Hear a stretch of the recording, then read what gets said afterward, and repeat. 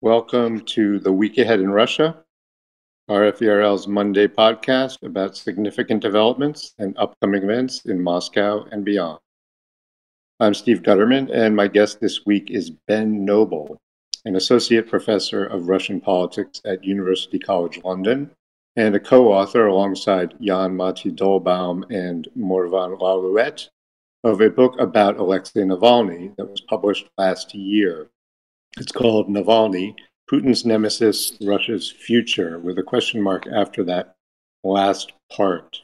Thanks very much for joining me today, Ben. Thanks for having me, Steve. All right, it's great to have you on the podcast. I'll just mention that we've been conducting this podcast live on Twitter Spaces for the past month or so, and the plan is to continue doing that whenever possible. It's also available on the RFERL website afterwards.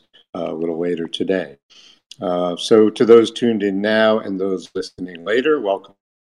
Now we're going to discuss Russia's war on Ukraine and some of the consequences in Russia. But to start off, I'd like to tap your expertise on Navalny, Ben, following a development last week that in different times would presumably have been the biggest Russia story of the week or the month or maybe more. I'll just preface it by saying that for many years, President Vladimir Putin's government seemed to avoid sending Navalny to prison for long periods of time, even as he was repeatedly convicted of financial crimes on charges he and many others contend were fabricated. He was jailed for short periods, many times, but a lot of observers felt that the Kremlin feared that putting him behind bars for years would spark major protests.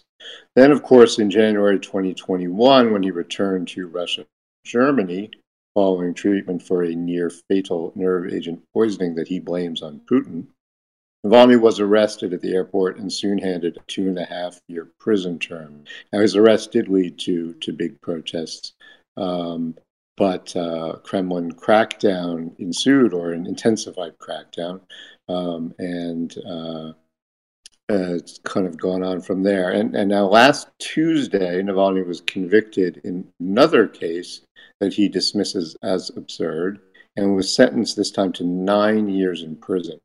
Ben, I'm going to ask you two questions that may be unfair because one requires kind of looking into Putin's mind and the other predicting the future, but here goes. What do you think was the thinking behind the new 9-year sentence? And what are the chances that Navalny will actually still be in prison, let's say, on New Year's Day in 2030? And will that be affected by what happens in Ukraine? Thanks, Steve. I think, the aim of the new 9-year sentence is clear, and that's to keep Navalny behind bars for the foreseeable future. There's nothing surprising in my response there. We should also say that this sentence is going to be served in a quote-unquote strict regime colony, where the conditions are likely to be worse than they are in his current place of detention in Pokrov, which is about 100 kilometers east of Moscow, even though the place where he currently is already has a fearsome reputation. So things don't look good for Navalny just in terms of the prison conditions that he's likely to face. Anyway, the basic aim of the long sentence, I think, is to erase Navalny more broadly from the public's consciousness.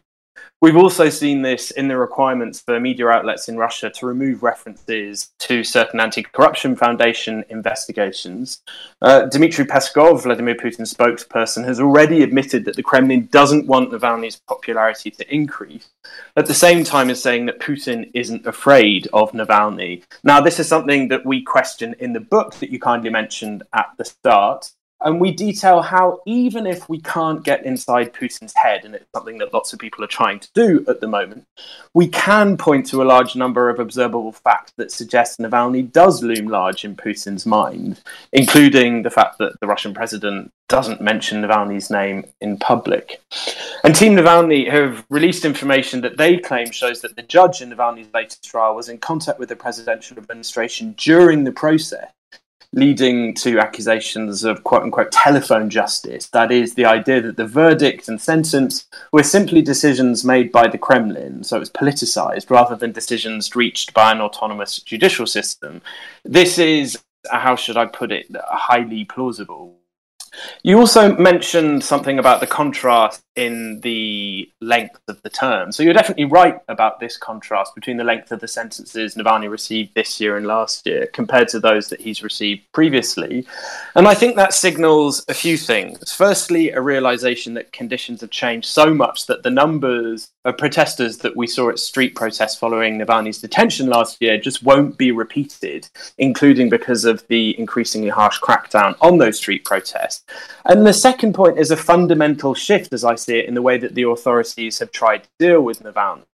So over time, the clear trend is one of increasing caution, which of course makes sense given that Navalny's rising popularity and the greater challenge that he presented over time to a political leadership that's just intolerant of politicians presenting any type of credible, charismatic alternative. And it's also something that's clear not only in terms of sentencing, but also in terms of the way that the authorities have treated Navalny as a political figure involved in formal politics. So he was allowed onto the ballot in the Moscow mayoral election in 2013, but then was barred from running in the 2018 presidential race, and then his whole organizational network was labeled extremist and dissolved. So we can see that trend, clear trend over time. More broadly, I think Navalny's treatment by the authorities traces the same story as for the political opposition and critical voices in Russia recently. So that is of the authorities being much less inclined to tolerate and manage such voices. They seem to be much more ready to rely on coercion and repression as modes of governance. So what we've seen since the invasion of Ukraine is, as I see it, a rapid acceleration of trends already evident, but which began to pick up speed following Navalny's return to Russia last year in 2021. Now, will Navalny still be behind bars on New Year's Day 2030? Prediction is, of course, a fool's errand, but I'll take up the challenge, albeit cautiously.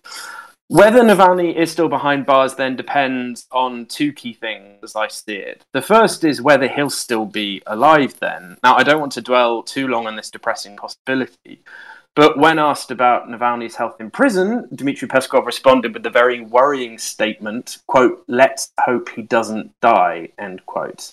This ominous statement becomes even more so when taking into account the worst conditions Navalny will face when serving his new sentence in these worse conditions, in this stricter prison colony regime. And international relations, I think, may also play a part too. Before Russia's February invasion of Ukraine, it was plausible to assume that the Kremlin might have been incentivized to make sure Navalny remained alive in prison, thereby keeping him out of sight, but not drawing international condemnation that would be sparked by his death in custody. But now that relations between Russia and many countries have deteriorated so markedly, it might be that this consideration shifts for the Russian authorities, that they just think that things can't really get any worse, and that there's simply less attention space available for Navalny in media coverage outside of Russia, as we've already seen with the coverage of his latest trial. If Navalny remains alive, then the question of whether he'll still be in prison in 2030 also depends on whether Putin is also alive and in power. As we all know, Putin now has the constitutional authority to remain in the presidency until 2036 if he decides to run and wins re-election in 2024 and 2030. And it's difficult to imagine that Navalny will be released from prison while Putin is still president. And yet, all of that said, I think it would be foolish to write off Navalny. Even in his latest trial, where he looked clearly physically diminished by his time in prison, his character just continued to shine through. His bravery, his sarcastic humour, and his strength. So I'm trying to end on a positive note there. Thank you. I think that's kind of necessary under the circumstances to end on a positive note. I have to say I hadn't heard Peskov's remark about "let's hope he doesn't die." That's quite breathtaking. I actually wrote an article last week that tried to get into the idea that, when Navalny was imprisoned last year, and it seemed like everything was kind of certain, and he'd be in prison, as you said, as long as Putin is in power. It's hard to imagine him being out. It seems to me that the situation with Ukraine has changed not changed that kind of premise that he'll be in prison until while Putin's in power, but has changed kind of the chances of what will happen. So we will see what transpires with that. Also, just kind of, you mentioned Navalny's character remaining strong. And it just seems to me, this is sort of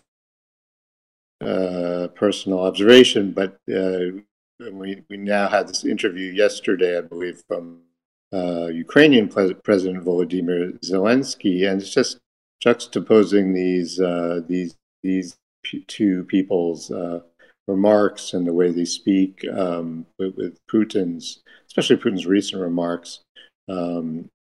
Heading towards the war, in the war, is just kind of a strike. There's a striking difference between the two, or between Putin and on one hand Navalny and Zelensky, and maybe others on the other hand.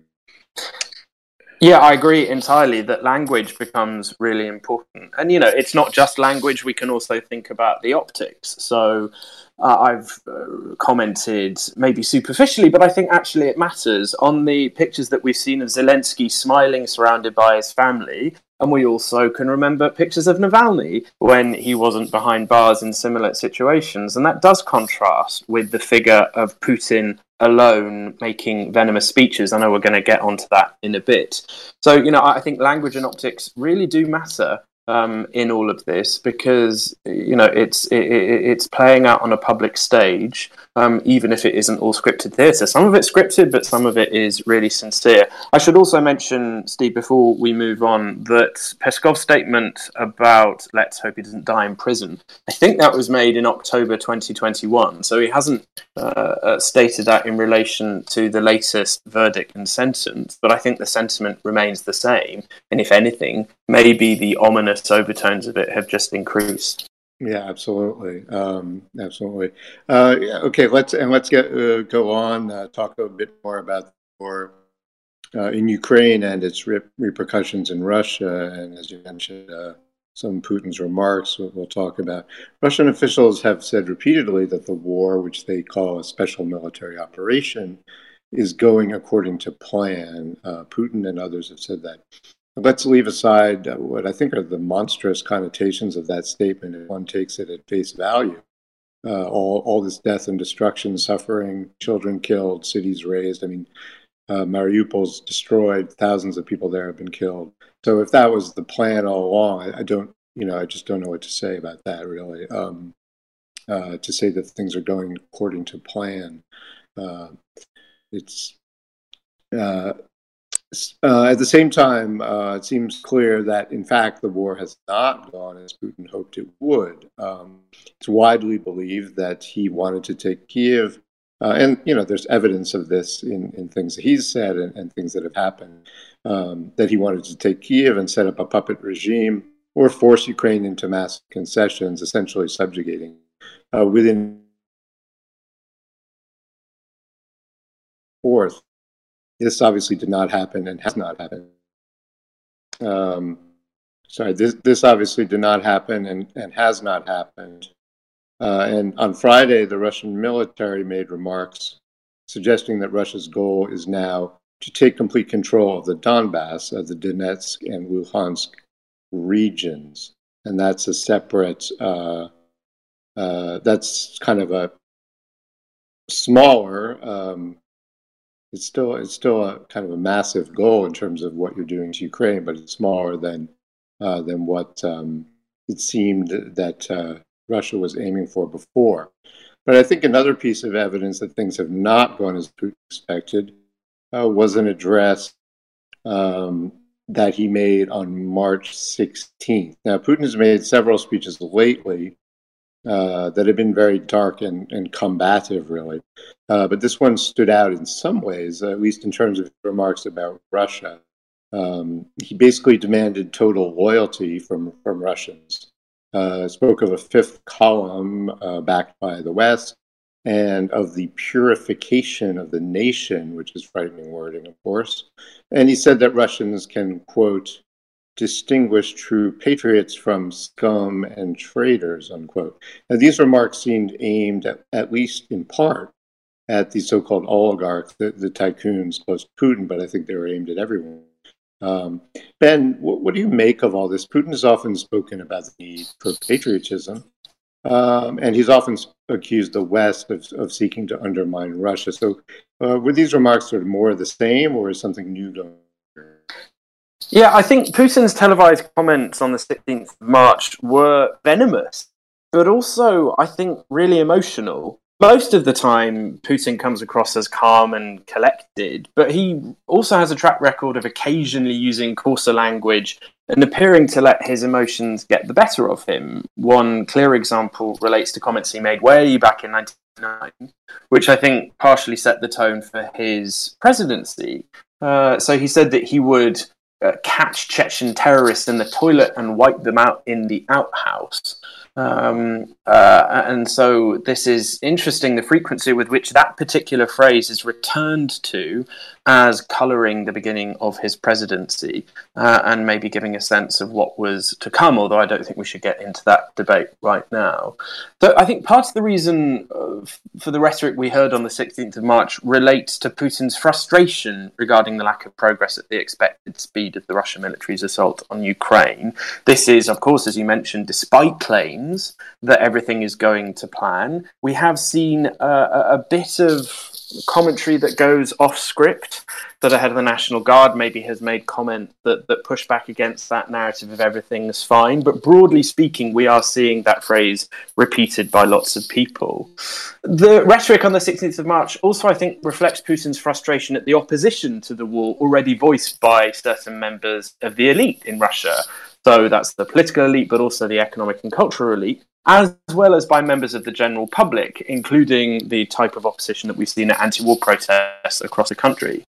So the black and white language of us versus them, patriots versus traitors, Russia versus the West, I think is meant to force people to pick a side, removing the possibility for ambiguity regarding where people stand regarding the conflict. Or the goal is simply to silence those who might consider voicing their dissent, or even to make those considering leaving the country to think again, for fear that they might not be allowed back or labelled traitors if they do return. But I also think that it has got something to do with Putin's own sense of security. Now, we shouldn't be expecting a palace coup anytime soon, but given Putin's public centrality to the invasion, he will no doubt be keenly aware of the thin dividing line between opposition to the war specifically and opposition to him as leader in general. And this is, as far as I see it, yet another indication of one of the perils of personalist authoritarian political systems. Steps can, of course, be taken to deflect blame from the leader to lower level functionaries. And it looks like we're seeing that with the shift of more authority to regional head to deal with the economic problems resulting from the unprecedented sanctions regime imposed on Russia after the invasion of Ukraine. The Kremlin, it seems, is hoping that Russians will blame the West for economic hardship, but if they do look inside Russia, then I think the Kremlin hopes that Russian citizens will blame governors rather than Moscow. We saw a similar shift, I should note, of authorities to the regions in the early phase of the COVID-19 pandemic, and the logic, the blame deflection logic, was entirely the same. But I think it's going to be trickier to deflect blame if things go increasingly wrong with the war on Ukraine, given Putin's role as, the beating heart of this operation. Yes, we've already seen evidence of some heads rolling, and this may well continue, but as commander-in-chief, Putin is in an extremely exposed position, which again is one of the reasons why I think we saw the type of language, or heard the type of language that we heard on the 16th of March. And it's also one reason why I think things may only get worse in Russia going forward, and this is when I'm finding it trickier to come up with a positive ending, like I tried to do in my comments on boundaries. Yeah, absolutely. And you noted sort of the effort to deflect blame, to governors, maybe in the longer run, and then also to the West and NATO.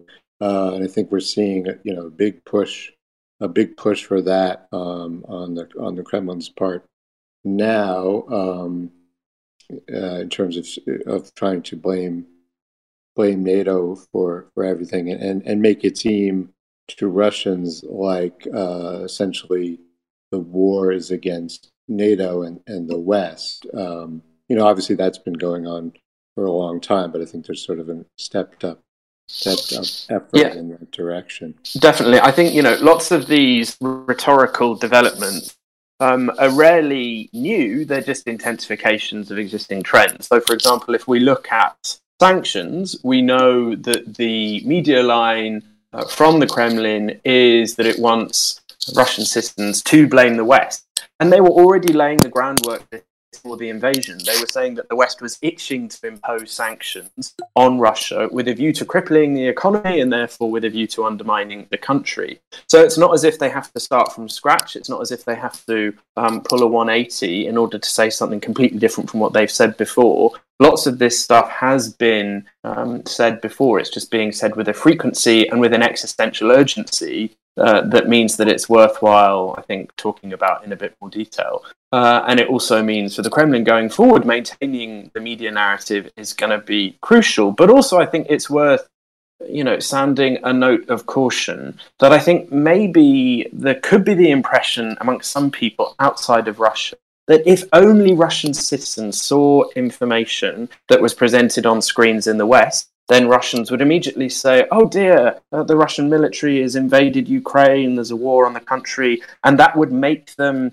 oppositional to the political leadership in Russia. But I think we should be very, very cautious. We should move away from this binary of either support or opposition to the Kremlin. There is lots and lots of space in the middle of shades of grey, of nuances that means that people, yes, they might see information increasingly that aligns with what we're seeing on our screens outside of Russia, but that isn't going to mean that they immediately go on the streets and call for Russia without Putin. There are ways in which maybe they try and deal with that cognitive dissonance in different ways that means that they don't actually challenge the leadership's position regarding the conflict. It might be that they just withdraw from conversations about the conflict, whether they just stop, thinking about it, because that's a way in which they can, focus on their self-preservation. So I just wanted to make that point because it's certainly something that I've at least heard intimations of, slipping into this binary logic. It's just not as simple as getting information to lots of Russians that will immediately turn them against the political leadership of the country. No, I mean, I agree. I think, and we've seen that. I think some of RFERL, done spoken to people in Russia, and in some cases, they're saying we don't believe that this is happening, but then in other cases, they're sort of more indicating, well, I just don't want to deal with it. So, and I think that's one thing. That's one way, one way of approaching it that people are going to take, regardless of what information they may have access to. So, as you say, I think it's more complicated than it may look, or than it one might hope it would be. All right, we are running out of time. Those are some great insights, Ben. Let's sort of take a few questions. If anyone has any, if you have questions, you can ask to be a speaker, and then can be picked on for a question.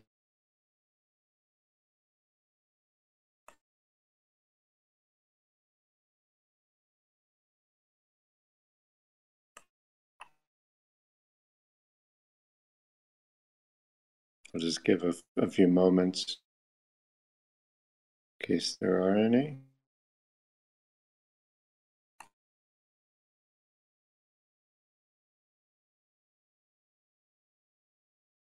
Okay. All right. I will wrap it up here then. Ben, thanks very much. Great to talk to you. Thanks very much for joining me. My pleasure, Steve. All right. Talk to you soon. And I'll be back again next Monday. And everyone, please keep an eye out on Friday for my Week in Russia newsletter. Thanks for listening.